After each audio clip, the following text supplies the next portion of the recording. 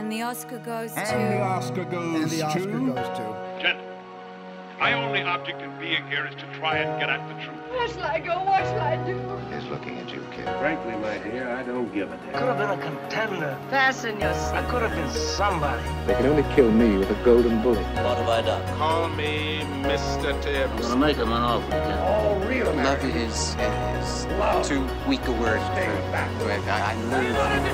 I loathe you. I love you. I did as instructed. Don't laugh! If there's something wrong, it's wrong with the instructions. This ain't reality TV! Respect it and validate it. Remember that's what you told me? It's time, Robbie! Welcome to the Next Best Picture podcast. And the Oscar goes to Green Book. Hello, everyone, and welcome to episode 163 of the Next Best Picture podcast. I am your host, Matt Neglia. Time of recording, 11:04 a.m.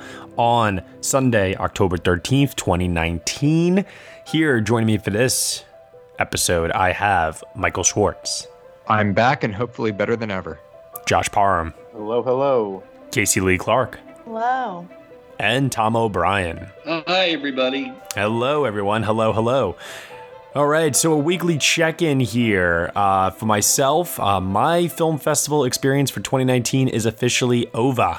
I have no more film festivals to attend, so I'm pretty excited to get some sleep back in my life once again. NYFF wrapped up. I just got back from the Hamptons Film Festival, and had my first experience this year at Telluride, as you all know, and it was great. It was a lot of fun.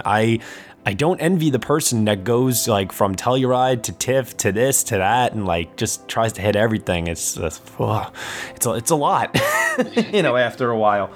But I want to kind of just start us off by asking the question that I always tend to ask, which is, what did we all catch up on this week? There's a lot of stuff that's frequently coming out. There's some platform releases. Some of us are seeing things a little early. So why don't we just check in and see what everybody has been up to? Let's start us off with Casey Lee Clark. I'm pretty boring this week because I didn't get to a movie theater every time I was off, and I was like, maybe going to see Joker. I was like, So I'm seeing that today. Okay. And then Thursday, the film festival here in Philadelphia starts. So I will be seeing more movies than I know what to do with. So I'm enjoying my no screens, dark theater moments for a little bit before I'm nice. No longer being able to function. So okay, well, hey, we're really excited for you. I'm excited for you to just catch up on certain movies that everyone else seems to be talking about. Like, I mean, you're going to be catching up on what, like Marriage Story and a lot of the big ones. Yeah, I'm most excited for like Marriage Story. They're showing Parasite the first night, even though it opens here the following weekend. I think just as like a big like welcoming kind of a thing. I know that Rian Johnson's going to be at the closing night of Knives Out, so I'm very excited about that. And yeah, I'm seeing a bunch of stuff, the big stuff, a lot of smaller international things, so that'll be really fun. Okay, really awesome. That's great to hear. I'm really excited for you. Tom, what about you? Did you catch up on anything this week? I got caught up on two big ones. I saw Edward Norton's Motherless Brooklyn. And it's a big, chewy movie of big city corruption. I know this has been a dream project of his, and he brings it credibly to the screen. It's I'm very happy he put it back in the 1950s. The period stuff really works well. It's a bit too long. It's 2 hours and 20 minutes plus. But there's a lot of novel to pack into. And then ironically, at the same time, a lot of the characters are underdeveloped, despite even that length, because there are so many characters in this. But the strength that he brings to it is largely due to his great casting. He has got a murderer's row of supporting actors on the bench, and they all deliver. Gugu Mbatha-Raw, Bobby Cannavale, Bruce Willis, Cherry Jones, Alec Baldwin, Willem Dafoe, and Michael K. Williams. And it's hard to find a better ensemble than that. And they are all terrific, especially Baldwin, which really surprised me because he can do, evil authoritarian figures in his sleep. But he brings something new to the table here. And Norton gives him a great monologue near the end of the film. He's really good and very, it was a nice surprise. Definitely worth a look. but it's a kind of a mixed bag. Yeah. But the good stuff is terrific. Yeah, I mean, that's how I feel about it too, in the sense of like, I like the fact that it's a pure noir movie. And I feel like those are just so rare. So to watch anything that just like harkens back to like Chinatown or things of that nature, it feels good, you know, to kind of dip your toe back into that genre again. So I appreciate it for that. I just found it to be, like you said, though, like a little messy, a little inconsistent. And I thought Edward Norton was really good when he wasn't doing the Tourette syndrome stuff. When he's just basically playing like the smartest guy in the room, or he's being very tender in scenes with like Gugu Mbatha and Raw, for example, that's where I feel like he really excels. But otherwise, you just can't help but feel like it's a pure vanity project coming from the guy, you know? It's tough, you know, especially with him being in the main role, and the main role being kind of flashy. I'm always a little uncomfortable seeing able-bodied actors playing people with disabilities. But once you get past the Tourette's, I kind of get used to it after a while. It stopped being, you know, kind of flashy, but I was really wishing he had far more scenes as the character rather than the Tourette's victim. Yeah. Anything else? And I also saw Pedro Almodovar's Pain and Glory. Nice. Josh Parham, you saw it too, right? I did, yeah. All right, so are we 2 for 2 on the win column here, or? I really enjoyed it. Yes. It's his best work in years. Nice. You can really tell that it's personal. I think I'd probably have to go back to Voltaire to find a Almodovar movie that's as good, and I think this one's even better than that. Josh and I were talking about the final shot of the film, which we won't spoil here, but I think it might be my favorite shot of any movie this year. It's breathtaking. Yeah, that final shot is so good, and what I loved most about it, and again, we're not going to talk about it specifically, but just it managed to recontextualize the entire movie for me, and I saw it in a completely different context that made it so much more richer, and it's just so amazing. I really, really did love that film. Agreed. The only thing that I'm a little still hesitant on is Antonio Banderas' performance for me was a lot more subdued than I was expecting. And I understand the narrative push to get him his first Oscar nomination. You know, he's worked in the industry forever. He's very well respected. This just feels like the right role, the right time for it to happen. But I don't think he's bad or anything like that necessarily. The performance didn't have the wow factor for me personally. Did it have it for you guys? I found myself respecting the fact that he decided to go more interior, and I think it's a richer performance for that. But it will probably harm his chances in what is turning out to be a very tough Best Actor field. So it didn't have that Oscar moment, just talking awards for a second, that would play really well on a clip during the telecast. I have him currently in 6th, but I'm not quite sure he'll go any higher because I was not wowed either. But I really respect the performance. Yeah, it's not the type of performance that's really big and grandiose. It is very much internal, but I think that there are actors that do respond to that do really appreciate that kind of work, and especially people that appreciate the collaboration between Banderas and Almodovar throughout all the years. So I would still say that he is in a good spot to get nominated, especially because he has the narrative. But I do agree with you that when you first watch it, you're not like bowled over by all these big grand spectacle, but there is still great work going on at the same time. With that said, Josh, should we transition to you? Yeah, well, I did see Pain and Glory, which I did think was really, really good, especially that last shot. But the whole movie really is just beautiful, and the story is great. And I would actually say the entire cast is really good, too, not just Banderas. He's definitely the focal point, but everybody in that cast is really, really on top of their game. So if you have a chance to see it, I would highly recommend it. And the only other film I really saw was Gemini Man, which we did a review of, and I didn't hate it, but it's definitely very flawed. The script is really bad, but it has some potential to be more interesting, but never really gets there. So I was very mixed on it personally. But that's really the only things I saw, because I'm also gearing up for my own film festival in Chicago, which will occupy a lot of my time coming up. Yeah, really, really excited for you as well to catch up on some of the big titles.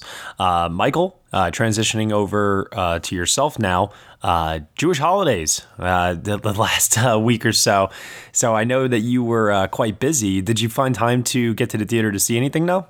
Yeah, it's been about a month since I was last on the podcast, and in that time I've caught up with 4 movies in the theater, 2 of which I really liked. They were Downton Abbey and Ad Astra. One which I really didn't like, that was Judy, and one which is right in the middle, leaning a lot more toward like for all the good qualities of it. That is Joker, which I'm not going to go into all the details right now, but a lot I really like about it, a lot I really didn't like about it. So that's really right in the middle there. So a month, 4 movies. I would say 2.5 worth catching up with.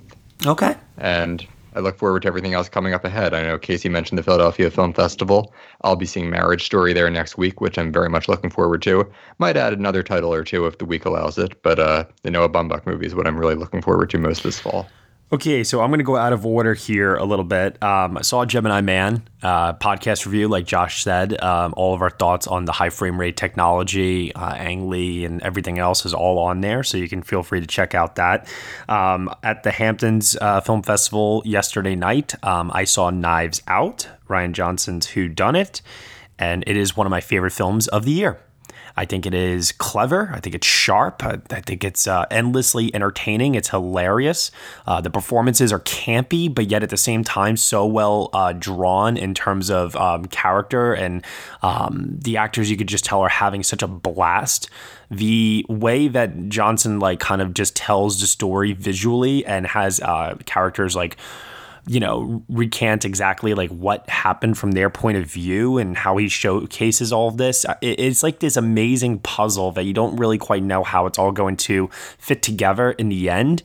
And it does. And I don't know if a repeat viewing would diminish that once you kind of know all the twists heading in, but I do think that the performances from everybody in the cast, because everybody in this cast is just so much fun. They're so deliciously fun in this, especially Daniel Craig, who is just hamming it up in a way that I just found to be just so I don't know. He kind of sounds like Frank Underwood a little bit from House of Cards at times, but if Frank Underwood was, I don't know, entertaining and funny and not dark all the time. So I don't know. It's a really, really good time at the movies. And, I know a lot of people were asking me, what is its Oscar potential as a result of that? And I mean, on a prospects standpoint, I would probably say editing, production design, because the house is just whoa, that house is ridiculous. And screenplay for Johnson, although admittedly, I'm not quite ready to predict any of those yet. I do think it is going to be one of those movies where everybody likes it, they love it, but it just does. I don't know if I see it panning out quite yet. And the other thing too, one last thing I want to just say is that I think what elevated the movie mostly more so than anything is the fact that it actually has something to say in terms of social commentary, which I knew going in. I didn't know in what context and how it was going to be done. But I really, really applaud Rian Johnson for adding that to it, because I do believe it kind of kicks things up a notch from just being an entertaining movie to also an entertaining movie that has something to say. So, all right. After that, I saw Just Mercy, which gave me my biggest ugly cry of the year, next to Waves. I was a complete mess by the end of this movie. Jamie Foxx, I think, is the real deal. I think it's top 3, top 2, I don't know, but best performances the guy has ever given. So I would definitely say he needs to be in that supporting actor conversation no matter what, 100%. I could see a world where on its best day, this movie gets in for picture, screenplay, and Jamie Foxx. But I think that's it. So for now, I have it just in for Jamie Foxx. And I think part of that is because, we've seen this movie before. We've all, seen this story, okay? The lawyer trying to help the guy that's on death row and clear his name and so on and so forth. But the fact that my entire audience was just a sobbing mess by the end of this and huge applause at the end, rarely do we see this kind of movie done this well. So I would say that from that standpoint, keep it on the radar because people might really emotionally respond to it in a very, very positive way. It definitely has that power. And my God, what a supporting cast in this one. Tim Blake Nelson, Rob Morgan, and Jamie Foxx, just the supporting cast of those three guys in particular, they have these incredible scenes and really great monologues and just tremendous amount of character work that is done that, God bless Michael B. Jordan. He's playing like the straight guy in this who doesn't have the flashy performance against those other characters in this. And he does a really great job as well, just with his dignity, his confidence, and the way he just carries himself throughout the movie. But man, oh man, this supporting cast just knocks it out of the park in a really, really major way. So yeah, really, really good. Definitely recommend. And like I said, if you want a good ugly cry, bring the tissues with you. It will definitely do it to you, I'm sure. I was just going to say that that's definitely one I've been keeping an eye on, especially for how it will play this award season, because it does really feel like that type of movie that, maybe critics are like, they give respectable reviews to, but are just like, yeah, it's good. But then it just hits an audience that really responds to it. And then, picture, supporting actor, screenplay, that really feels like something very doable for that movie. Mm-hmm. Yeah, I know. I could see it happening. I definitely could. Hey, everyone. I'm Aaron. And I'm Patrick. And together we host the Feelin' Film Podcast, a show that focuses more on the emotional takeaway from a movie experience rather than its technical merit. Yes, sir. Talking about what we love about film and focusing less on the critical side of things makes for a very entertaining and enjoyable discussion. New episodes drop every Monday morning, and you can catch them on iTunes, Stitcher, iHeartRadio, and many other podcasting networks. You can also find out more about the show at feelinfilm.com. In the meantime, as we say on the show, stay positive and keep feeling film. Okay, and now for a transition. So NYFF had my last week there, Hamptons and so on and so forth. So I caught up on a lot of foreign language film contenders for the International Feature Film Oscar this year. And a couple that I caught up with, I saw The Traitor, which was Italy's submission over Martin Eden, which I also saw. I liked Martin Eden more than The Traitor, and I kind of wish that it was reversed now. But both are like The Traitor's like your typical like Italian like mobster like gangster film, but it doesn't. I don't know. It's like missing like a good half an hour. It feels like it should have been a mini series, to be honest with you. The story's way too big. Martin Eden, I highly recommend. Josh, Casey, Tom, if you guys catch it at any festivals or any screenings in the area. Michael, I don't think that movie will play anywhere near you. No offense.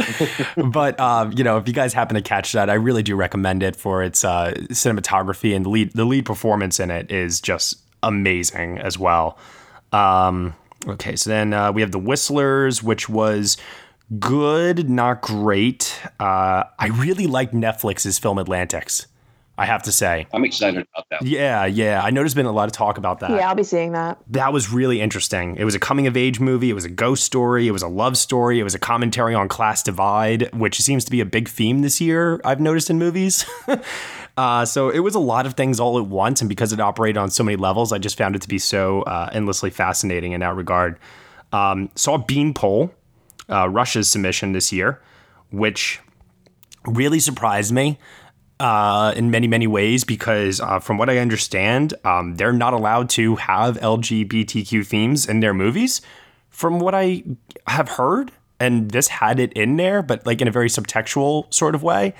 So I don't know how they necessarily got away with that. Well, I feel like the whatever board in Russia that oversees their movies, I think is often at odds with the government a lot of the times, because I remember that wasn't like Leviathan a movie that had a lot of like anti-government themes in it, and that was the representative. So I feel like they're always at odds between what the government wants and whatever film board in Russia oversees and pushes to be representative for the world out there.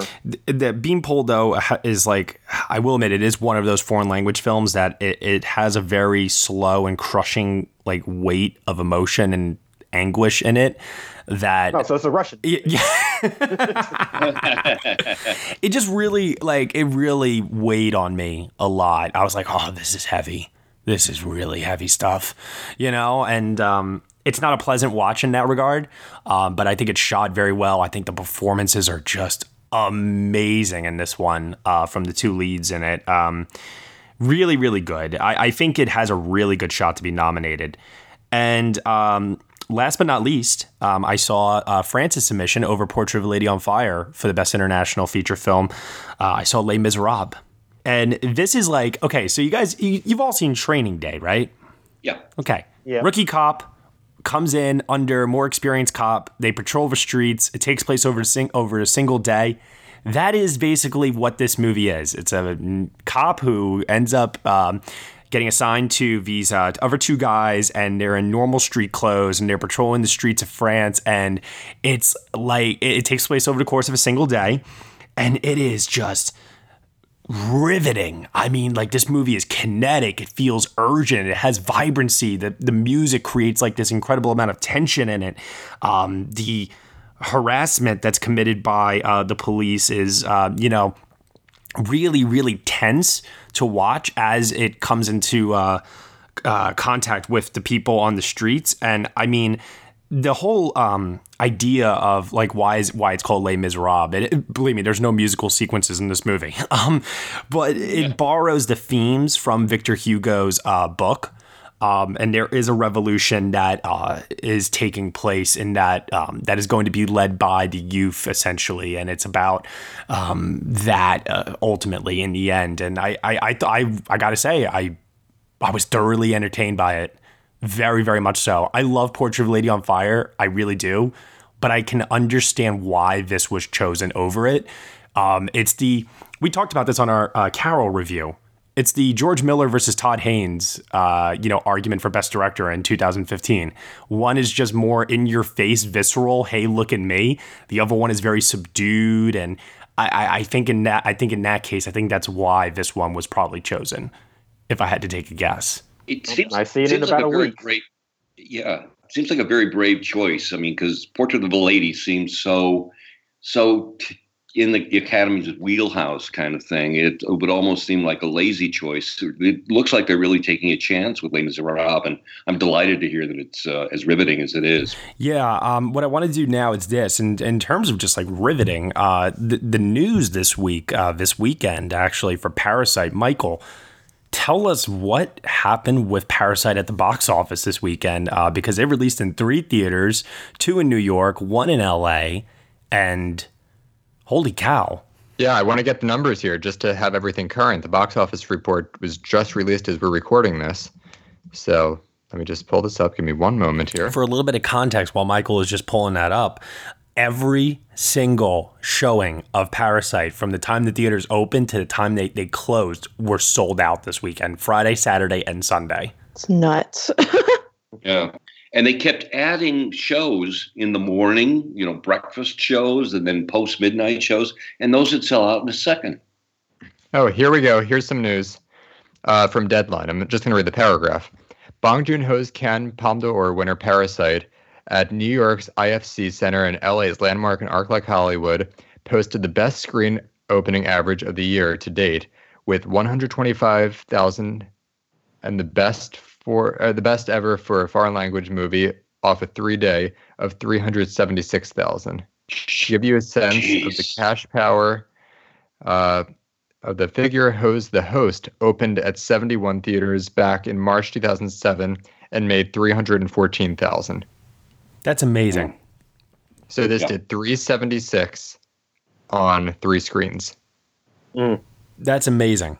Absolutely incredible. I mean, like, I applaud everyone, Bong Joon-ho, Neon, the cast, the crew, and also the hashtag BongHive, everyone on social media that drew up interest for this movie, because guys, I've made no secret about this. It's my number 1 favorite film of the year, and I will be completely stunned if anything dethrones it at this point. I think it's one of the best films of the decade, personally, as well. I am just completely enamored by this movie.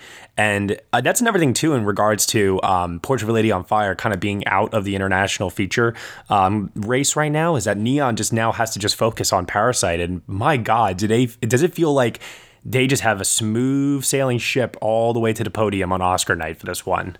I cannot see a world where this does not make it for South Korea.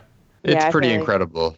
Yeah, I feel like it's like this and that's it. Like, it's so, and like the word of mouth is just so good, but not even in a way where it's just like, this is the only movie people are talking about and it's only going to, cause it problems. I think it's just one that everybody's like, yeah, this is great. Like, and prior to this, I mean, I think most of us predicted Bong could get a Oscar nomination for Best Director. Now I'm hearing, now that people are seeing it, that he can win. That would be, I mean, let's talk through this for a minute here, actually, because I think this is very interesting where things are currently heading. I know a lot of people have talked for a long time about like, oh, this new academy this, this new academy that, and what they would do. And I feel like what we have started to see over the last couple of years, we have started to see more of an embrace of international world cinema. And last year of Roma, obviously Alfonso Cuarón is a name, right? A very big name. He's worked in some pretty major Hollywood films before. He had an Oscar already. Exactly.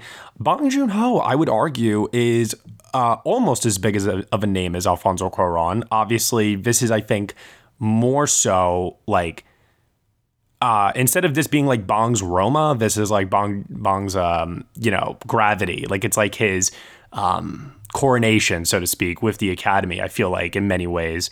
And this is what will like elevate him to that A-list status, if people didn't already perceive that he was already there already. You know what I mean?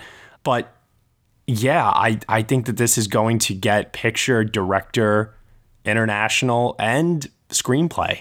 It's pretty incredible, and I really can't speak to it, having not seen the movie yet. I don't even know what the movie's about. I've really stayed away from everything. So I don't know what it's about either. Is something that could win Best Picture, or, I mean, I think I have it as a nominee just because everyone seems to be talking about how much they love it.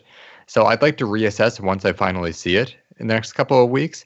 But if the buzz is as loud as it is right now, maybe it can creep its way into the top tier. So I have been hearing a lot of people, to Tom's point, talk about how Bong Joon-ho might actually win Best Director for this movie.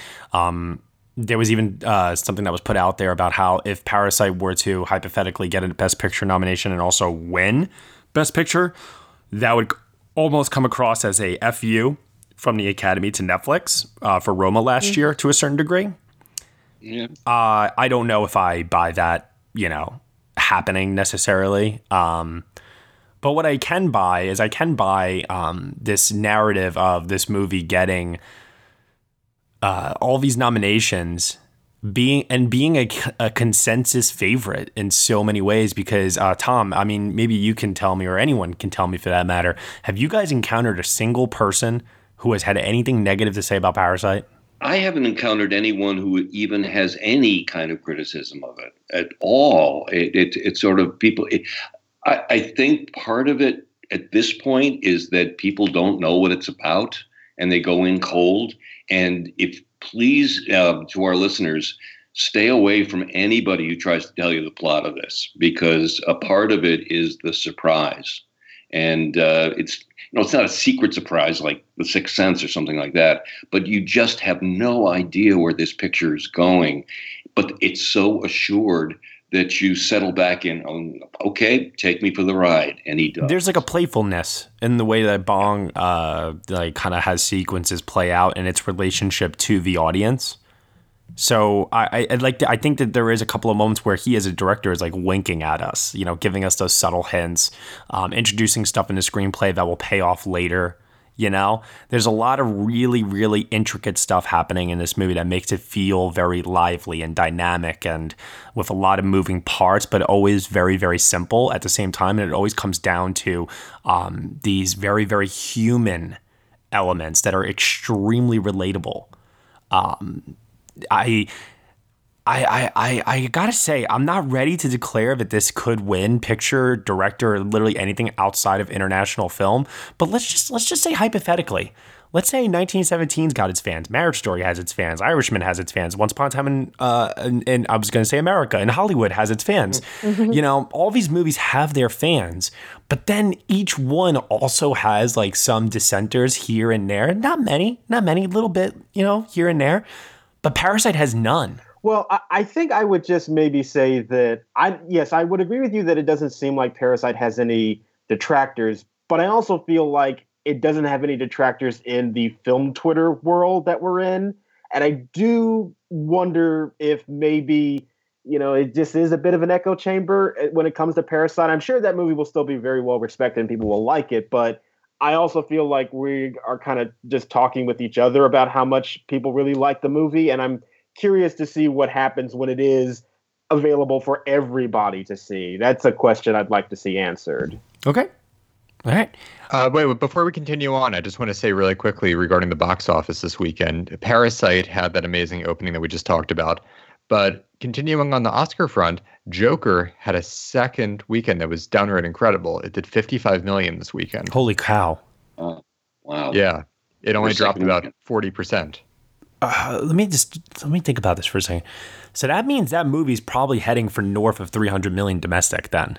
I would think so. It's about to hit 500 worldwide. I know we talked about this a little bit, but I just want to like say for the record, I know a lot of people are dismissing Joker because they just don't like it. They're trying to say it has nothing to say, it's hollow, and you know nothing original, and so on and so forth, and everything. I hate to admit it for those people out there, but I don't think this movie is going away this season. I think it's definitely Joaquin. And everything else is sort of rising up. You know, I think it's much better than Bohemian Rhapsody, but I think it's sort of filling that. It's a similar situation, yeah, where I think like a lot of us were maybe in denial who didn't like that movie early on. I mean, I know I was one of them. And then just after a while, after the nominations it kept getting, it was like, crap, like this is really happening, isn't it? Yeah. And it's like with Bohemian Rhapsody, I was sort of bored watching it. It's like, okay, here's another beat. I see everything coming. With Joker, I enjoyed watching it. I don't want to say enjoyed because it's not like a fun. No. I know what you mean now. I liked seeing it, and then after I left, there were things that I was thinking about, like Joaquin's performance, which is undeniable, the production design, the cinematography, the score. There's so much to like as you're watching it, but then when you really think about it afterwards, it's like, that was a little empty. But other people do love it, so I really think we need to keep an eye on this in some top tier categories now. Yeah. Because, I mean, a 55 million second weekend is pretty remarkable. Agreed. That did great. Gemini Man did not do so well. That's at 20 million this weekend. And not that anyone really cares, but Addams Family overperformed with 30 million. I mean, you know, the reviews are not strong enough to have that necessarily contend an animated feature. I think that's just, hey, let's bring the kids to see something, you know, sort of thing that we see all the time with that field, you know. Yeah. But kind of transitioning over then to animated feature, I do want to discuss that category here for a little bit because it's been a while since we kind of revisited this since the summer when Lion King and Toy Story came out. And yes, I am still mentioning Lion King because we don't know what's going to happen, admittedly. So who knows? But I'm just curious. You know, a lot of people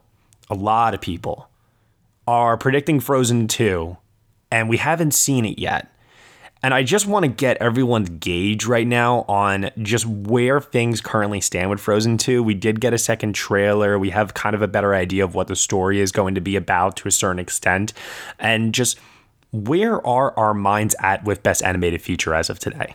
I feel like the internet as a whole sort of had like collective amnesia regarding Toy Story 4 when it really still is one of the best reviewed films of the year, and people loved it. It's actually the highest grossing Toy Story film out of the entire franchise.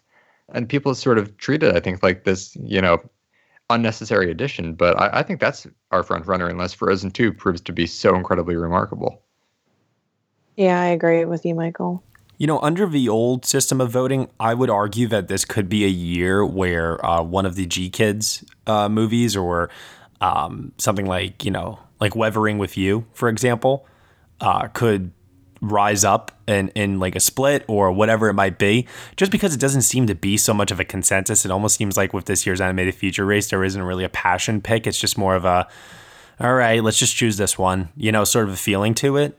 Yeah. Mm-hmm. That's never going to happen with having the Academy as a whole. Correct. Exactly. So in that regard, I think Toy Story 4 is still sitting pretty at the moment. But Frozen 2, I mean... If it's great. Every parent on the face of the planet is going to bring their kids to see this movie. It has a much better awards date for it, as opposed to Toy Story, which was the summer, and How to Train Your Dragon Hidden World, which is really one of my favorite of this category, was way back in February. So it's, Frozen 2 has that advantage if it's any good. I have to say I'm a bit of a heretic. I didn't think Frozen 1 was all that good. And I'm kind of wary about this one, but we shall see. The thing about Frozen 2 is that it has the expectations now. With the original Frozen 6 years ago, I loved it. But the thing is, going into it, people didn't know it was going to be some big sensation. They just thought it was like a little Disney holiday movie. We had no idea it was going to explode the way that it did. So now 6 years later, it's become the biggest thing. People have expectations going into this one. So we'll see if it lives up to it. Whereas Toy Story 4, I know some people felt it might be unnecessary, but I think we all walked in knowing it was at least going to be very good.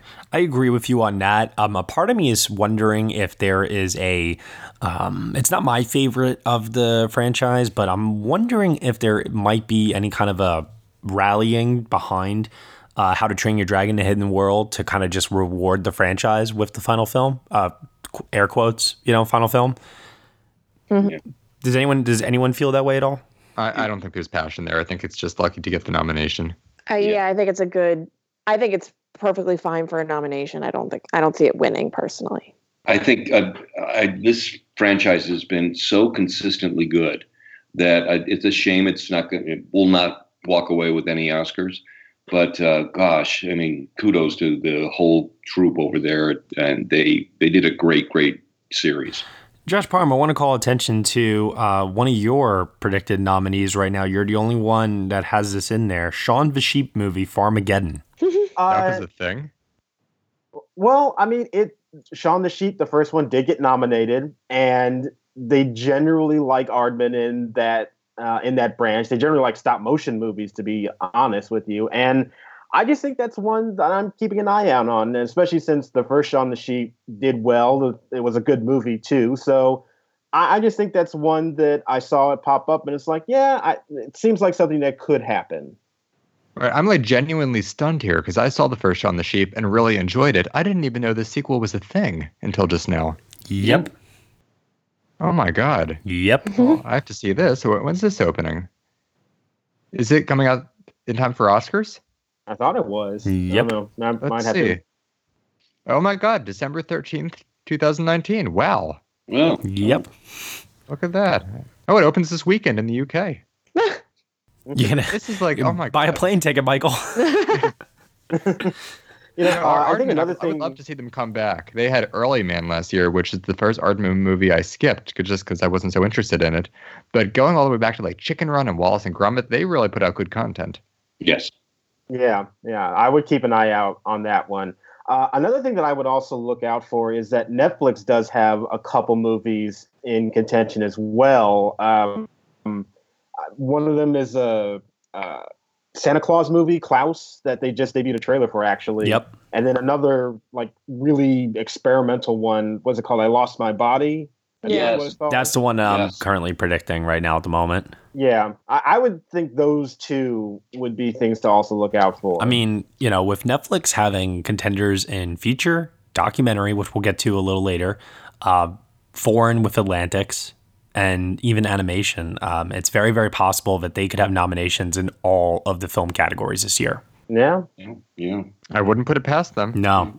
What I want to do is I do want to transition over to talk about a trailer for another animated film that will be coming out in the spring of 2020. This one is from our good friends over at Pixar Animation Studios. It is called Onward, and it stars Tom Holland, Chris Pratt, Julie Louis-Dreyfus, and Octavia Spencer. Let's take a look at the trailer for this one. In times of old, the world was full of wonder and magic.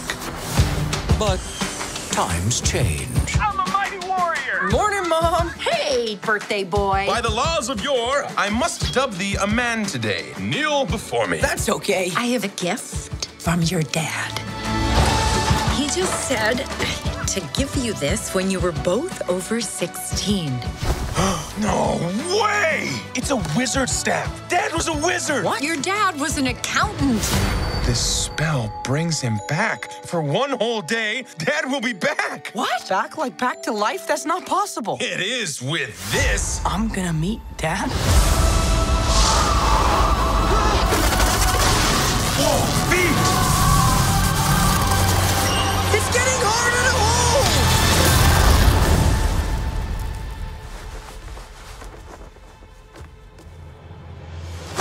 Ah, he's just legs! I definitely remember Dad having a top part. Oh, what did I do? Hi. We only have 24 hours to bring the rest of him back. Until then, ta-da! Oh, that's great. Dad, you look just like I remember.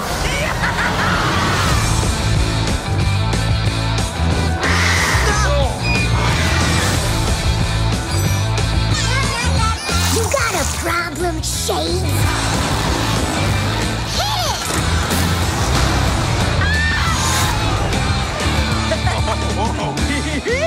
If it's adventure you seek, you've come to the right tavern. Oh, no. We might be out of gas. But it says we have a full tank. No, that doesn't work. Growth spell. We grow the can, and then the gas inside will grow with it. Elbows up. I'm trying to focus here. Focus.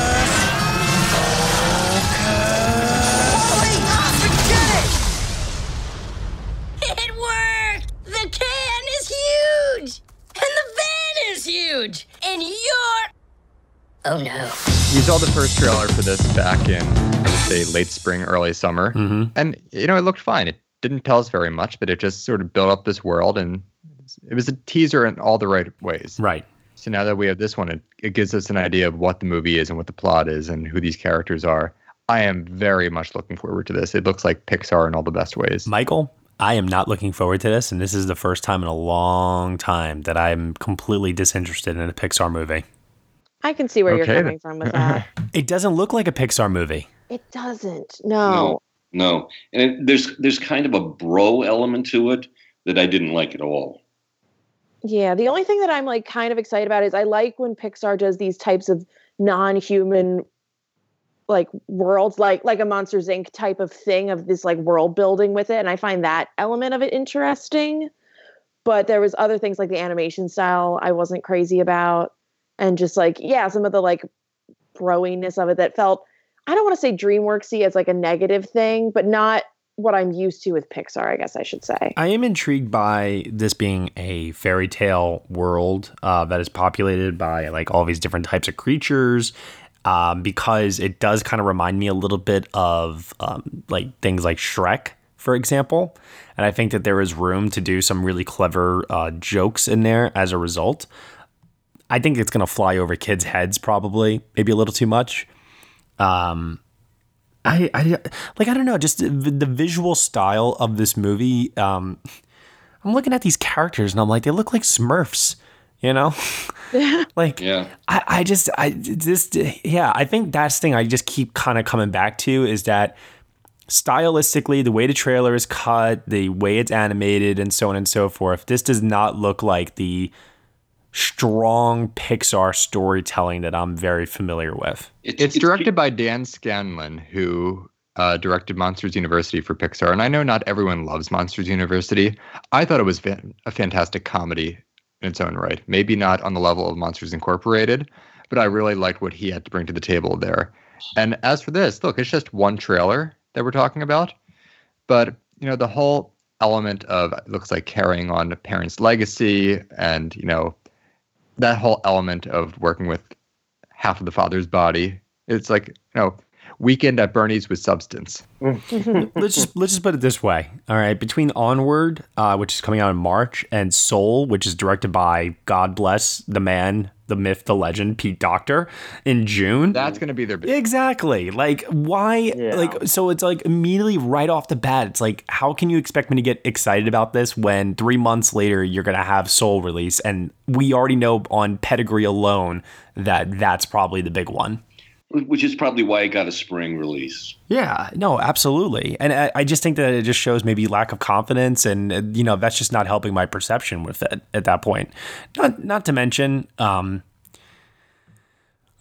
just have feelings towards Chris Pratt nowadays. We all do. Well, regardless, you know, this is the movie he's in. Sure. You know, it also has Julia Louis-Dreyfus and Octavia Spencer. So I like Tom Holland. Yeah. You know. I'm excited to see what he can bring to the voice acting here, because we've seen what he does with like Spider-Man, obviously, you know. So and a score by Oscar winner Michael Dough. Yeah. I really feel like, though, I've been in a mixed relationship with Pixar, I think, ever since Toy Story 3, honestly. Like, I think their quality of content has just not been as consistent as it used to be. So I get a lot more skeptical whenever I go into their movies now, hoping that it'll be good, but not really to the level as they had in that, you know, their previous era. And this one, like, it looks fine, but honestly, if I didn't see the Pixar logo in front of it, I probably wouldn't think this was a Pixar movie. I mean, I could make the argument, Josh, that the best Pixar movie since Toy Story 3, which was at the beginning of the decade in 2010, is probably Coco. Yeah, and I don't really like Coco. Argue with that. I really like that movie, but to be honest with you, I have. But the thing with that is that was a 7-year period, and they have films released every single year, you know? So it's like, and I love Inside Out as well. I'll also just throw that one out there. But it's like, I look at this decade and I say to myself, Inside Out, Coco are like the two that really, really stand out, along with Toy Story 3, obviously. And then you kind of have like Incredibles 2. I was not that high. No.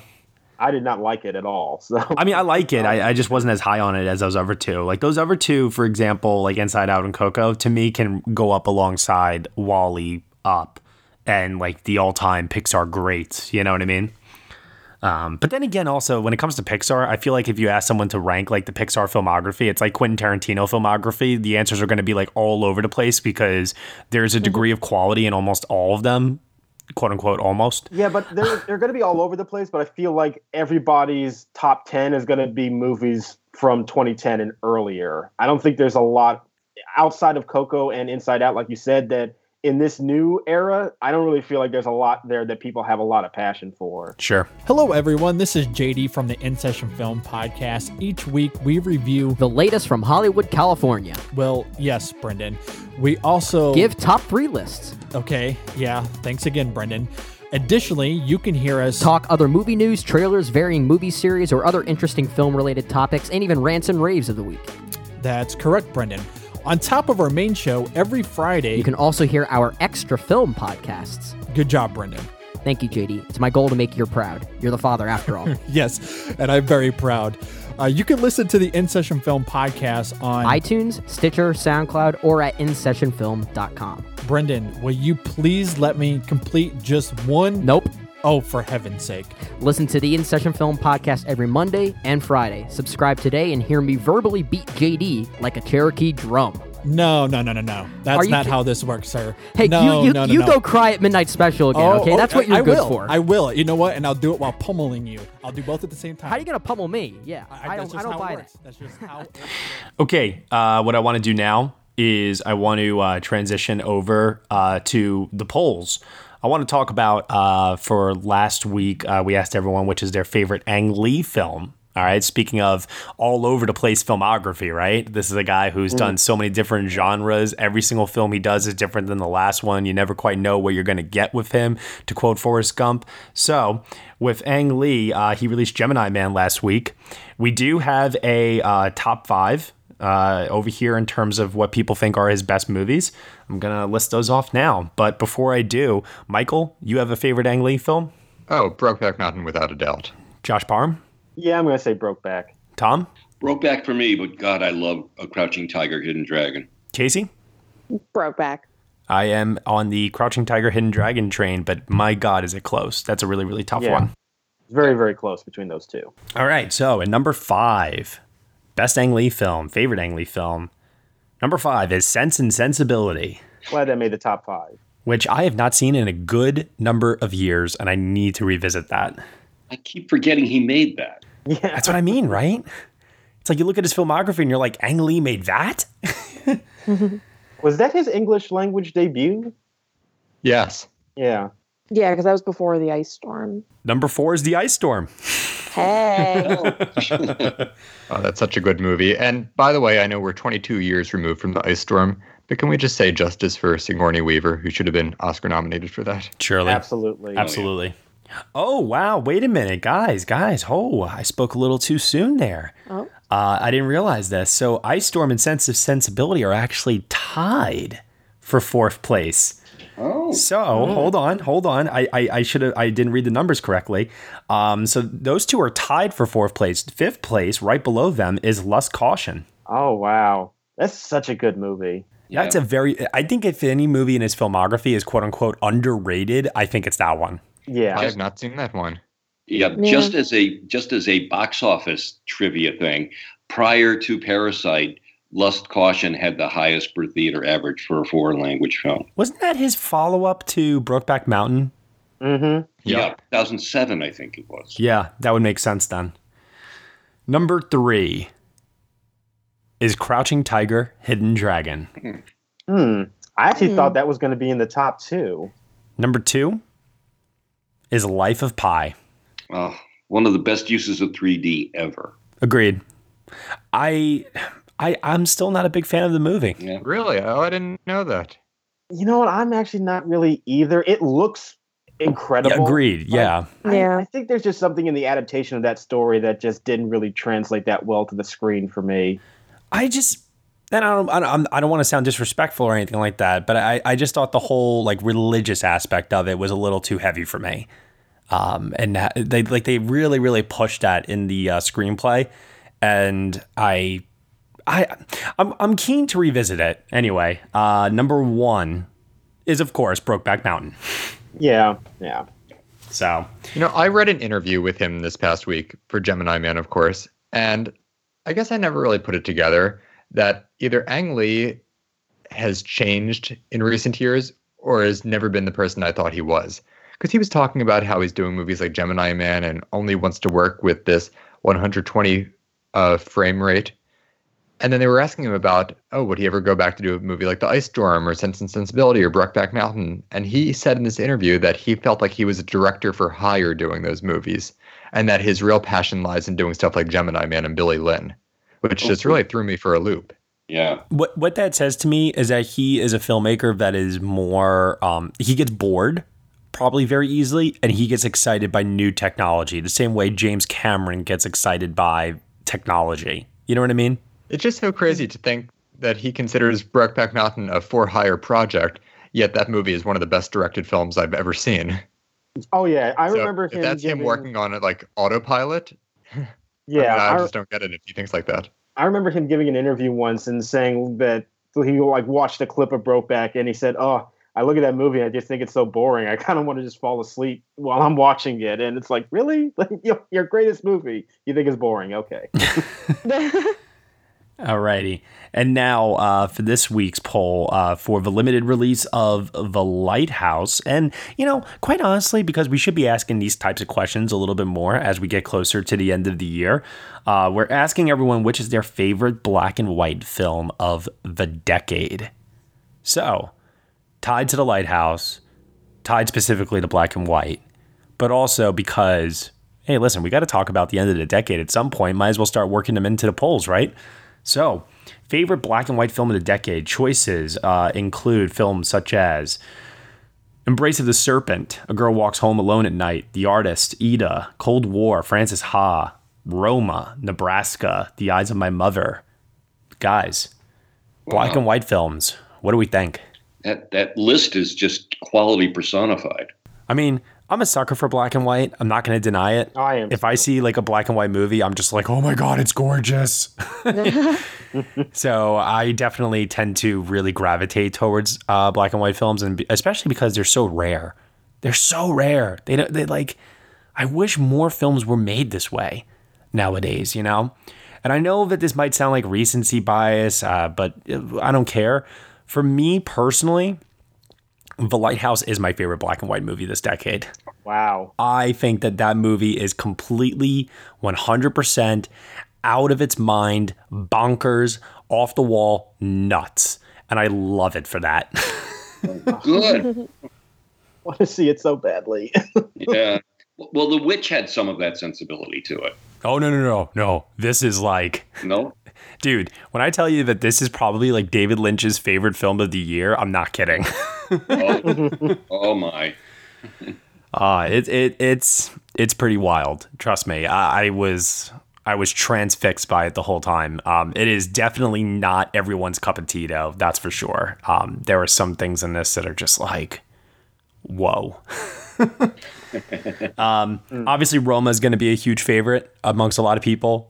Anyone here count that movie as their favorite? I'm so torn between Roma and Frances Ha, of like my two different sensibilities. Because Roma was my favorite movie of last year, and I've seen it multiple times. But I feel like my heart keeps telling me to go with Frances Ha, maybe because I've been on that kind of kick lately. No, that's what I would say. Yeah, it's not about what was the best one. It's what's your favorite. Yeah. Here, Casey, I think you should go with Frances Ha, because I was having a really tough time deciding between Frances Ha and Nebraska, both of which are very high up on my best of the decade list, which I've been putting together for release at the end of the year. And just as a little giveaway on this list, both are right there in like the top 25. But I'm looking at that list now, and Nebraska does have the edge for me. So if I pick Nebraska, I'll feel better if you pick Frances Ha. Okay. And I kind of think that the use of light and shadow is more artistically done in Cold War. Yeah, I think Cold War is beautiful. That's a beauty. And you stop and think there were 2 Best Director nominees of black and white films last year. Which is so cool. Oh, I love it. Yeah, the look and style of Cold War is undeniable. I just, couldn't really get with that movie as much, but there's no denying the cinematography there. I wanted to say for the record, replace Adam McKay with Barry Jenkins for Beale Street Could Talk, and you have one of the best director lineups of the decade. Easily. Mm-hmm. Easily. Still with people missing out. We talk about how good that lineup would have been, but then you still have Damien Chazelle and Bradley Cooper on the outside looking in. It's true. Yeah. Anyone not answer? Josh, did you answer? Well, when I look at this list, I do feel like I kind of have to be boring and say Roma. I really do feel like the cinematography in that film really adds a lot to the storytelling, and the black and white especially adds to it. But I do want to mention one other film that isn't on this list that came out this decade that I really did like, which is another foreign film from Mexico called Güeros. And this movie came out in 2015, and it's also shot in black and white. And I think the imagery in that film is astounding. It has also like some dreamlike quality to it, but very stark in its imagery. And I think that movie is really, really good. And I always encourage more people to check it out, specifically because the cinematography is so great in it. Well, I certainly encourage people to check out the polls on nextbestpicture.com and cast a vote on there. You can do so until the end of the week. And also, too, at the end of the week, you can also vote on our poll for our Halloween horror masterpiece Patreon podcast review. There is a list of all-time great horror movies. One of those is going to win the poll, and we will review it on the podcast just in time for Halloween this year. So you have until the end of the week to do so. Head on over to the polls page, cast a vote. Hi, guys. I'm Dean. And I'm Daniel. And we're from the IMDb Journey podcast, where we break down every movie from the top 250 list, giving our own thoughts and reviews and any general discussion along the way. But when we're not doing that, we also battle other podcasts in various movie-related games of trivia and drafts. We also give quick reviews about every other film we've watched as well. Yeah, here we're quite good too. Yeah, if you guys don't believe us, why don't you listen to these genuine testimonies? Oh, hey guys, you guys are really good. I love your chemistry. Oh, hey, Brew. It's this is a good podcast, yo. Oh, for sure. Yeah. Yeah, love the banter, guys. Keep it up. IMDb Journey is one of my favorite podcasts of all time.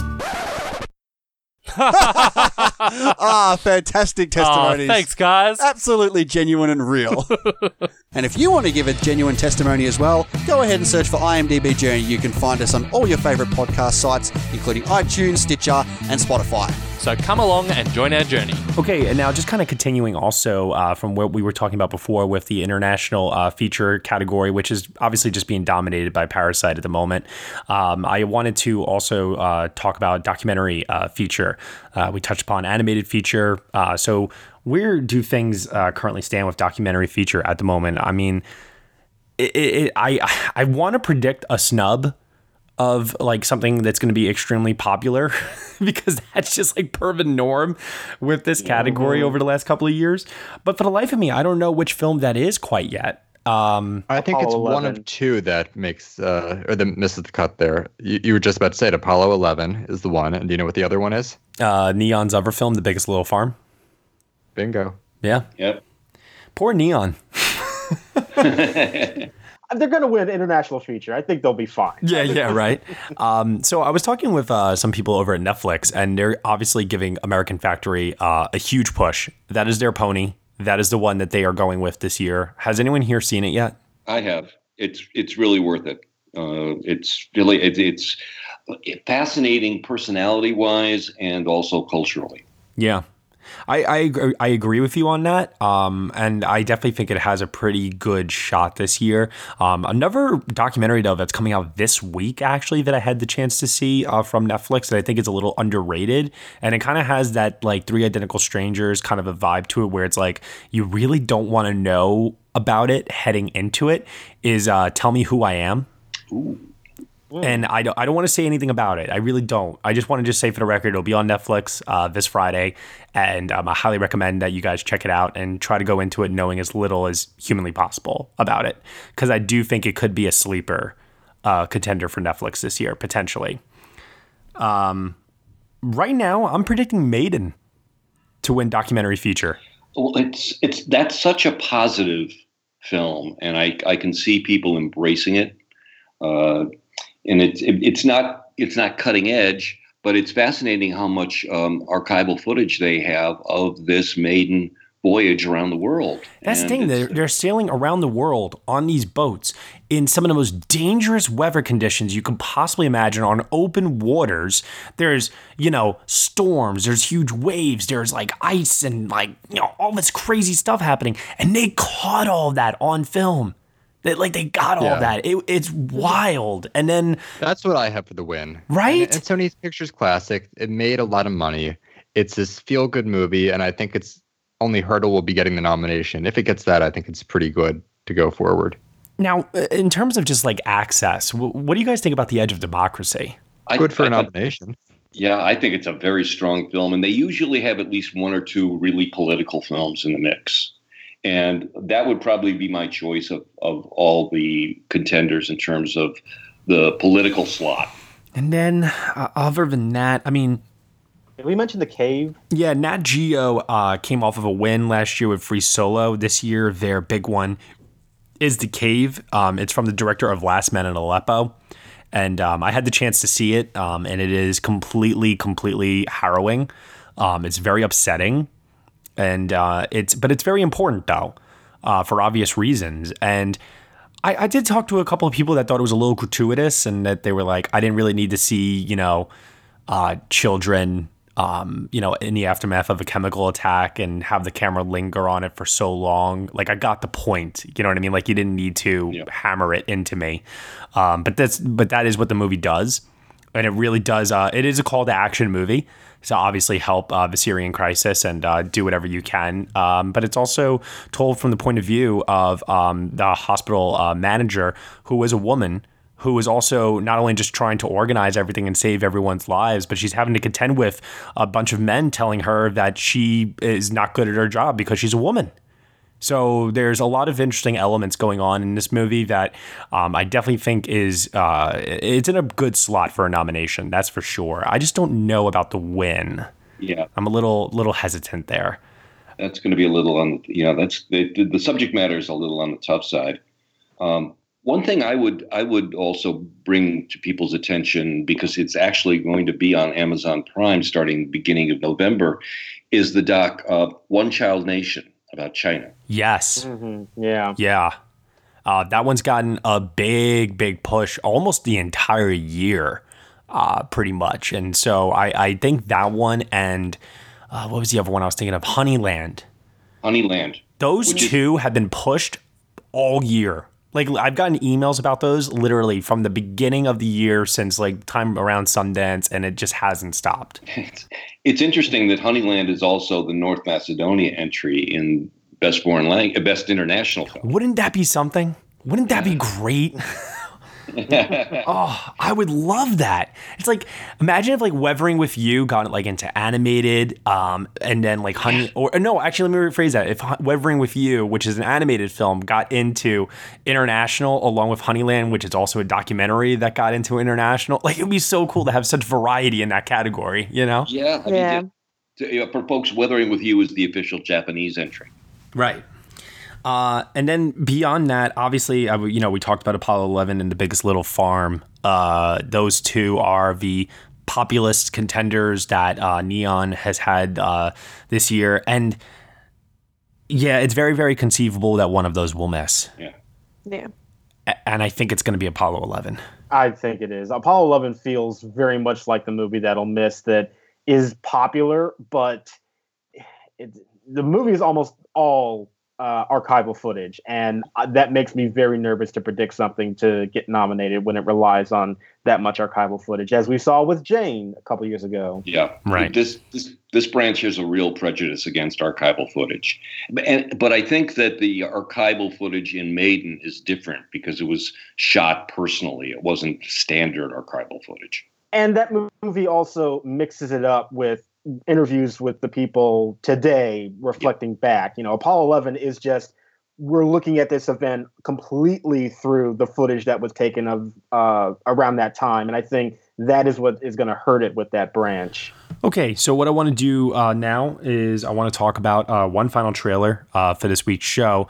It is a trailer for Jungle Cruise, starring Dwayne "The Rock" Johnson and Emily Blunt.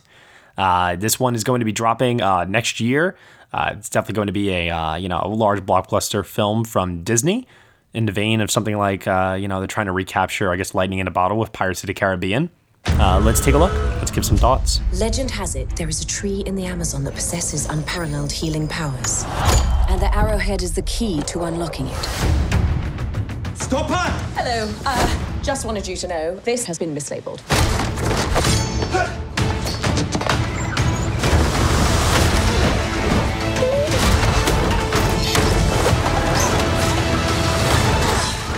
Shipping outlets? Of all the jungle cruises you could take in the Amazon, this one is undoubtedly the cheapest. But also the most thrilling. Heads up, coming through. Look out! Marauders. Natives. Ladies and gentlemen, the moment you've all been waiting for.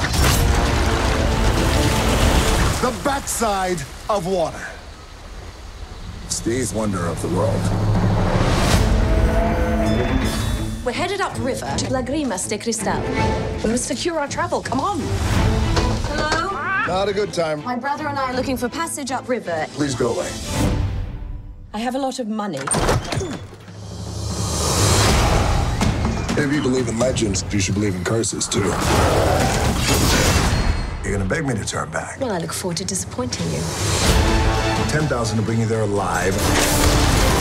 Dead, it's 15,000. Why should I pay more dead? Dead, I'd have to carry you. Dead's a lot harder, lady. Here we go.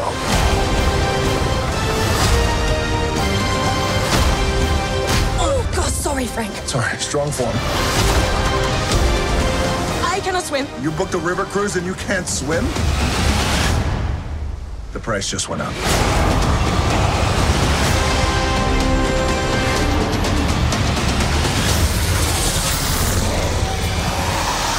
The mess is real. Well, it Jungle looks like Cruise. the African Queen. Wait, the African Looks like the Queen? African Queen. Yeah, for kids. That is such like that. I feel like that is such like a deep cut reference in terms of just like, hey kids, you know, when I was young, actually no, before my time, there was something called the African Queen. Well, I mean, even Dwayne Johnson even has the outfit that Humphrey Bogart wore in that movie. Yeah, I think like, yeah, if I was going to say, okay, like what is Jungle Cruise? It's Jungle Cruise. Basically, it's the African Queen meets Pirates of the Caribbean. Or The Mummy, but less horror. It's like that, like that swashbuckling adventure type movie. You know what I mean?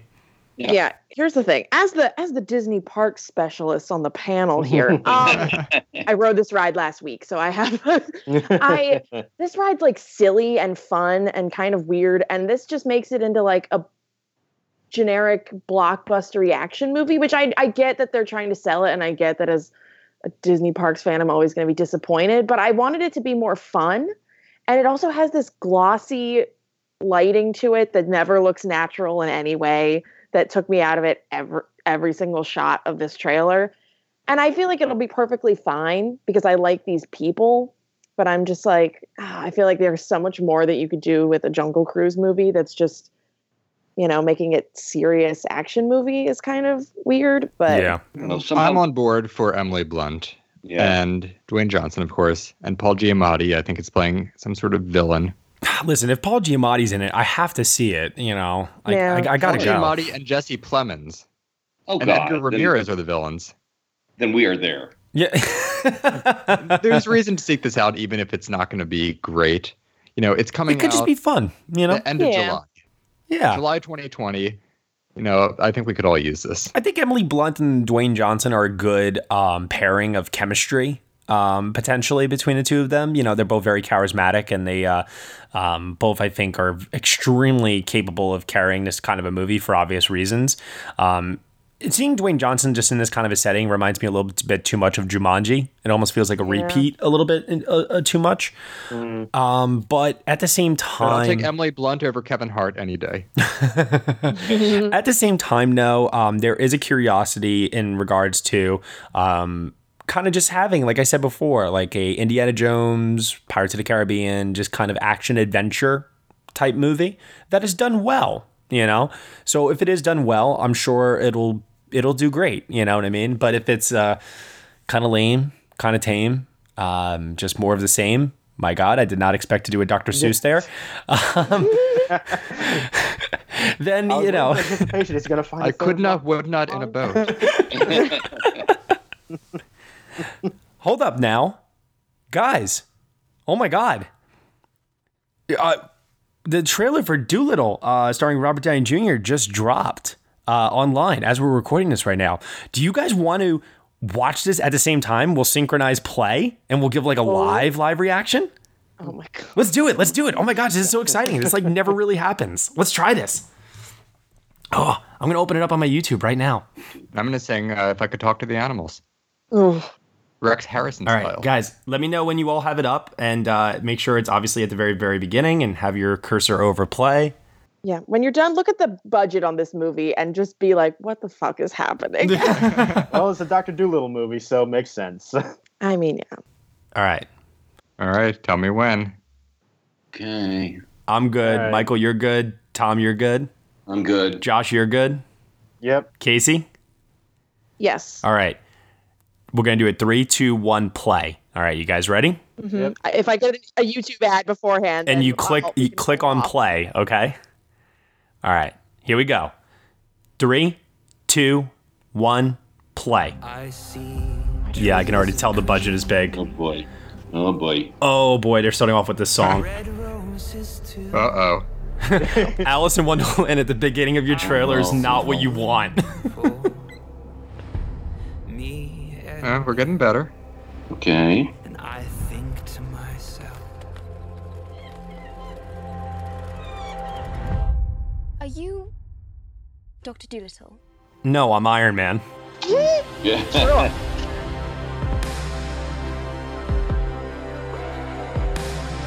Jeez, they're really selling the scale of this movie. Yeah. Oh my God. What is that accent that he's doing? It's the Sherlock Holmes accent. Oh, look, a Life of Pi reference. Great. A cameo from Planet of the Apes. Nice. Mm-hmm. Oh my God. It's okay to be scared. Oh, that voice. And I think to myself,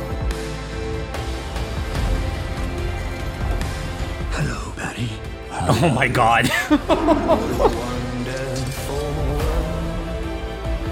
Somehow, we just belong together.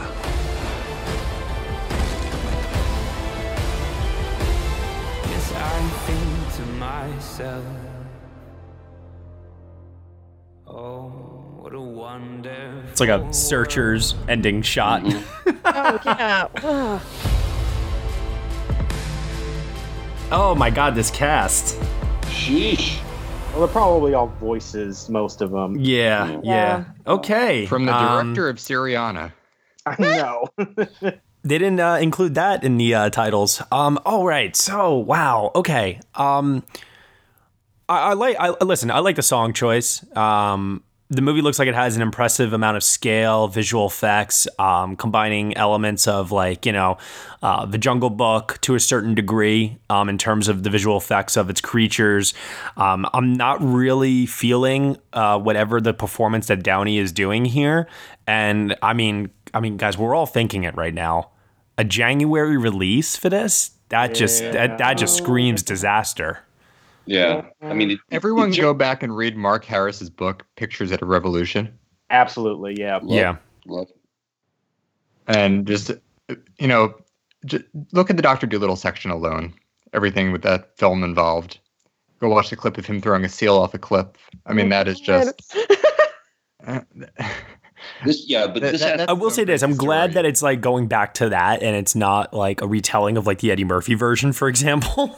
Which is a legitimately funny movie. Yeah. The 98 Dr. Dolittle. Like that's, I think the one-off compared to what we see with this and then the Rex Harrison one. It seems like every time they try to adapt Dr. Dolittle, it turns into a disaster. Unless you're doing it in a contemporary setting, then it turns into like a pretty fun comedy. Mm-hmm.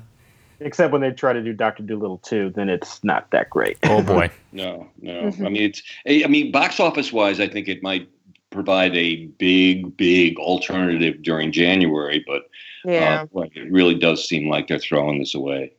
But still, even in January, they're going to have Star Wars and Jumanji taking up the family audience still. So I don't know if they're going to want to go out to this. Yeah, and that budget, man. Oof. Oh, yeah. Knowing the amount of money they spent on this movie to get a January release, that does not spell a lot of confidence to me. Well, yeah, but it could be good counter programming now. It could. Yeah.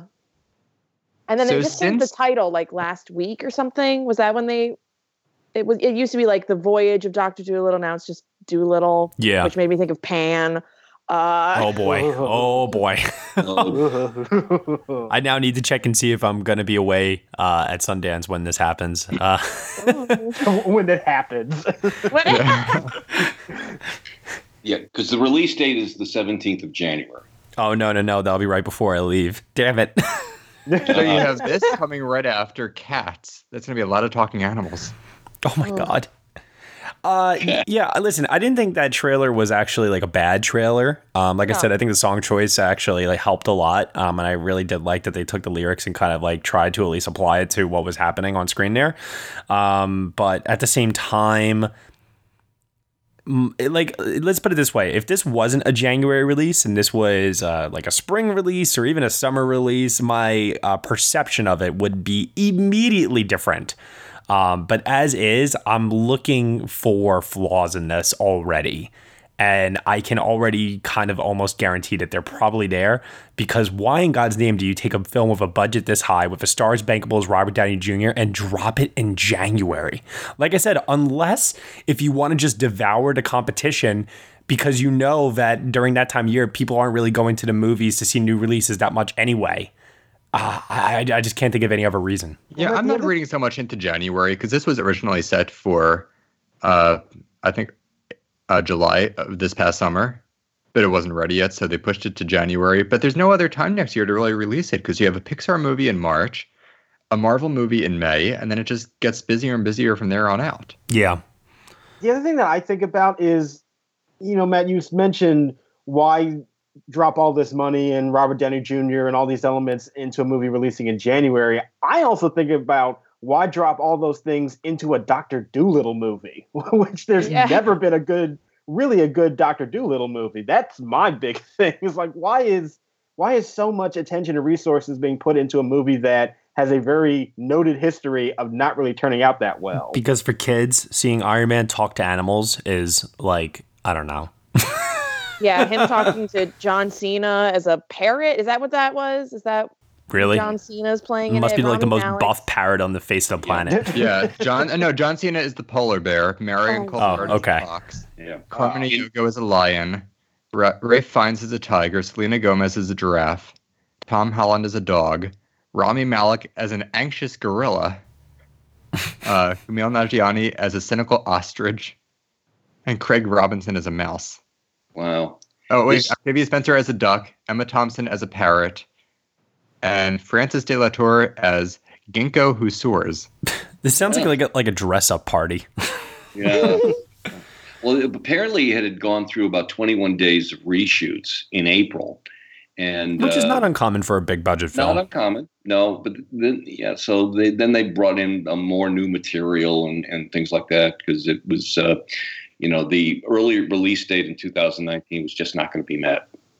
Apparently, Jessie Buckley is playing Queen Victoria, so happy she's getting a good paycheck. I wanted to say for the record that in the future, if another trailer happens to drop during a podcast recording and we are aware of it, we should do more live trailer reactions. That was fun.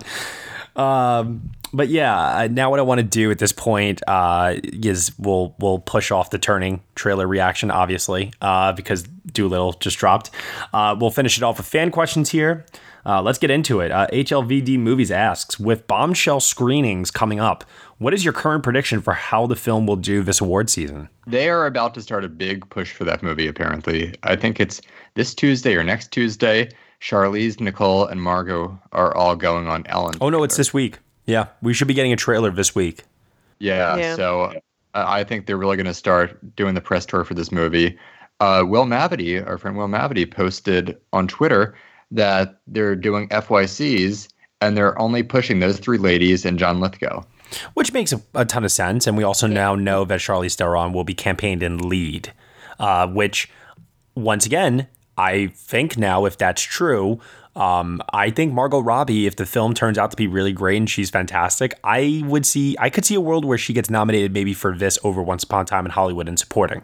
It could be. We just don't know what the role is because it's a fictional character in this movie. Of course. But I'm saying this because if the role is more substantial and gives her more to do and she knocks it out of the park, that's my basis for the argument there. Yeah. I mean, because with Once Upon a Time, she's in an Oscar favorite. And we know that going in. It depends on the quality of the film here. Well, my guess with Bombshell is that it's going to be good, not great in terms of awards. I don't expect it to be an across-the-board contender, but I expect acting nominations. I do have the makeup prediction, as most of us do right now. Yep. And beyond that, I mean, there's a really real chance that John Lithgow could, put himself in the supporting actor category. Which, for sure. My God, that category cannot afford to have any more people thrown into it at this point. And outside of just those four people being campaigned, I'm looking at the rest of the cast for this movie.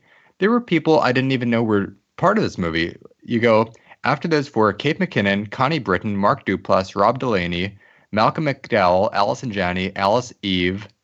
Who else do we have? Anna O'Reilly, Stephen Root, Andy Buckley, Robin Weigert. It's huge. And, credit to Jay Roach. He's been around for 25 years just about.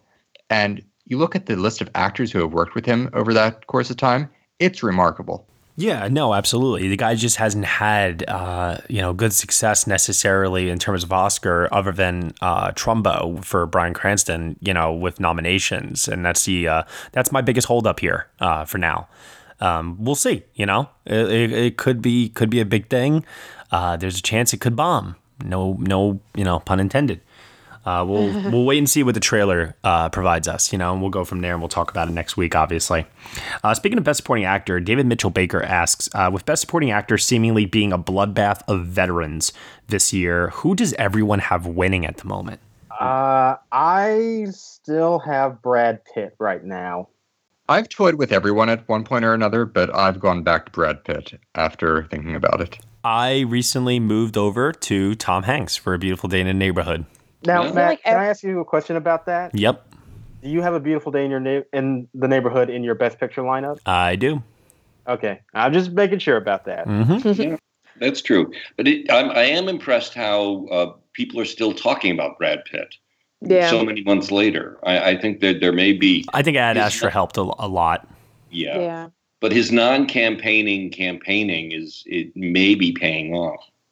I feel like everybody in there's some like contrarian thing that I have about picking them for a win. And there's also so many people that I'm kind of in this way. I think I have on the site, I have Al Pacino right now, but then I think Joe Pesci can counter that for him.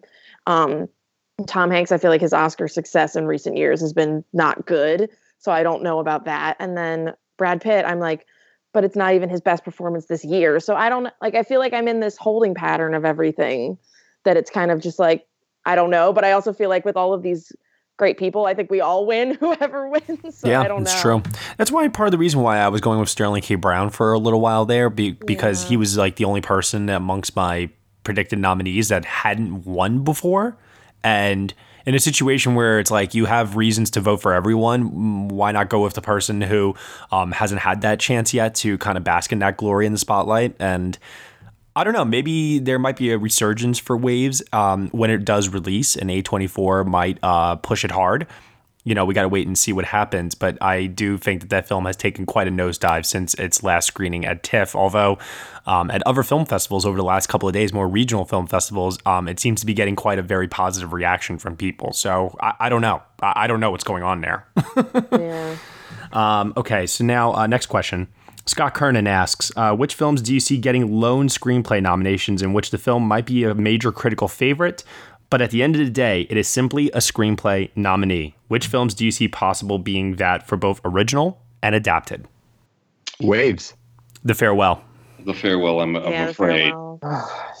Kills That me would to be say The awful. Farewell, but yeah. Those are going in original. Yes. So does anyone have anything lone and adapted? No, my 5 and adapted are all picture contenders. I have The Two Popes, Jojo Rabbit, Irishman, Beautiful Day in the Neighborhood, and Little Women.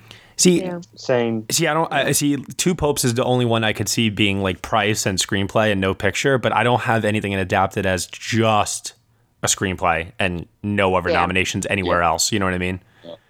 I think the only one that fits the bill in that is the Farewell for me right now. Even Waves, I think it has a better chance of getting Brown in than a lone screenplay nomination. Yeah. Oh, what about Queen and Slim for screenplay? I have heard, and I mean, I'll know a little bit more of this week. I'm seeing it this week. I have heard that screenplay is not a mess, but I've just heard that some people have issue with it. Divisive. Yeah. Mm-hmm. Yeah, I really want The Farewell to be a Best Picture actress, supporting actress contender so badly. It really just breaks my heart that that's probably going to just be in for screenplay. Yeah, it does remind me of The Big Sick in that sort of way. Remember, we thought like picture Holly Hunter, Yeah. Yeah. I mean, I still have Awkwafina and Chao Suzanne in acting. Me too. I don't know how long that's going to last. Well, it depends on what A24 decides to do between it and Waves. That's the key, I think. It depends on what A24 decides to campaign, or are they going to do what they did last year and not campaign at all? Oh, God, I hope not. We'll see how well that worked out. Yeah. So, Dangle B asks, what is your biggest No Guts, No Glory Oscar pick for a nomination at this very moment? Is anybody going out on a limb anywhere? I don't know how out of a limb this is, but I have Us in Makeup. That's a good one.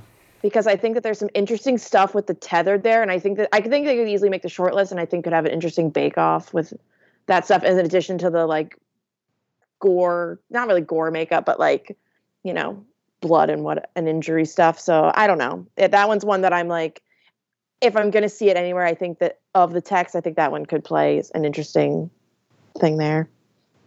I've talked about. Go on.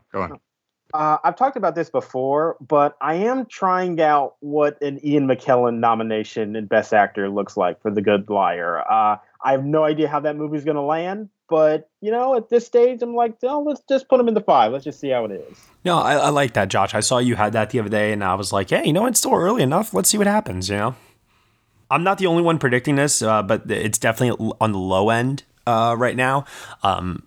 I think Portrait of a Lady on Fire could really get a cinematography nomination. No, that's possible. Yeah, absolutely. All right, so if you guys are all saying it's possible, then I guess it's not a good no guts, no glory. No, it still works. I just double checked this. I'm the only person right now on the website that's currently predicting Paul Walter Hauser in Best Actor for Richard Jewell. I would say that's no guts, no glory. Yeah. Over in acting, I have one for actress. I don't know how much of a limit is, but I don't have Cynthia Erivo in for Best Actress. Oh, believe me, I think that's becoming more and more of a possibility. Yeah. I have Alfred Woodard for Clemency. I think Cynthia Erivo missing and the song getting in is just based on Oscar history and just recent trends over the last decade and stuff. I could see the song getting a nomination and that's it.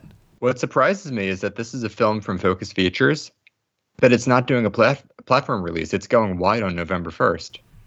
And I don't think it's going to stick around very long after that. So we'll see. I mean, remember they had a Boy Erased last year, and that just went nowhere. It was gone by Thanksgiving. Yeah. And that was the same weekend that it opened. So we'll see.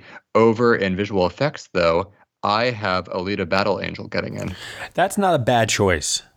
That's not bad. I saw you do that, and I immediately raised an eyebrow, and I was like, "Yep, I could totally see that." Because in VFX, there's usually 1, maybe 2, where it's like, I wouldn't expect them to go for that as far as an Oscar movie is concerned, but it's a visual effects branch selection, you know. And it's not going to be Gemini Man. It's not going to be Cats. It's not going to be The Aeronauts. So maybe it's 1917 instead if there's a lot of work there. But I think Alita really fits the bill for what that branch likes to do. Last question here. This one comes from Isaiah Washington. Speaking of visual effects, and maybe this opens up a broader conversation here, but he asks, can Star Wars finally win visual effects? I think it can this year. Absolutely. Yeah. I think it's going to be that versus The Irishman. I'm going to go with no, but it does make me wonder, in much of the same way where Avengers Endgame, a lot of people are starting to ask themselves, outside of visual effects, could Avengers Endgame contend elsewhere?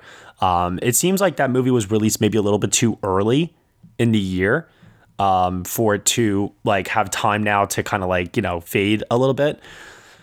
But Star Wars releasing at the tail end, I have it predicted for a lot right now. I have it predicted, I think, for visual effects, makeup, both sounds, original score. That's 5 right there. The problem, I think the problem that Star Wars faces a lot though now is it's a little bit too well known. And I think people look at the Star Wars movies and feel like, yeah, those effects are good, but they're kind of the same visual effects that we've seen in all the other movies. And it's hard for it to stand out, I think, for a win at this point. Nominations, yeah, it gets nominated all the time, but I feel like when people are voting for a winner, they are looking for something really unique. And I don't think Star Wars really does that anymore. I agree, Josh. And I found that looking back at the visual effects winners, they rarely go back to a familiar franchise. Yeah. So, I mean, with that said, if you look at the Oscars history as well over the last couple of years, they're not going. I highly doubt they're going to reward Star Wars or Avengers Endgame. They're going to reward the Oscar film that has good visual effects, and that is why I still have The Irishman. Yeah. Irishman to me though is one of those movies that it's either winning or it's not getting nominated. There's no in between for that film. I hate this category. I really do. I don't know what to do with visual effects this year. I really, really hate it. Wow. Geez. Okay. Let the truth fly. Well, it's just because there's so many contenders now that have something going for them, but also just don't feel like winners either. And I just really don't know what to do with it. Like, I'll be honest with you, right now, I don't think this is going to win, but I have the Aeronauts winning. Just because I'm just sort of throwing my hands up and being like, I don't know, whatever, go ahead with it. Yeah, I mean, I've seen Aeronauts, and if the film was better, I would say it has a better chance, but it's very, very hard for me to argue against the fact that Irishman is probably going to be a top 5 Best Picture contender. It's just really hard. Yeah, I think I'm also a little bit more skeptical on the Irishman's performance than you are. I think that's another thing for me. Oh, do you not have it leading in nominations on the morning? No, I do not. What do you have, 1917 or Once Upon a Time in Hollywood? I have Once Upon a Time in Hollywood leading. Ooh, okay. Interesting. All right. That'll do it for this week. Anybody got anything else to add before we go? Okay, cool. Michael, where can I find you on the internet? You can find me on Twitter at mschwartz95. Josh Parham? I'm on Twitter at JRParham. Casey Lee Clark? You can find me on Twitter at Casey Lee Clark. Tom O'Brien? And on Twitter, I am at Thomas E. O'Brien. And you can find me in Next Best Picture. Thank you so much, everyone, for listening to episode 163 of the Next Best Picture podcast. You can subscribe to us on iTunes, SoundCloud, Google Play, Stitcher, TuneIn, Player FM, Acast, CastBox, and also on Spotify. Be sure to leave us a review on Apple Podcasts and let us know what you think of the show. We really appreciate your feedback and your support. You can also lend over support at Patreon for $1 minimum a month. You will get some exclusive podcast content from us. Thank you so much for listening, as always, and we shall see you all next time.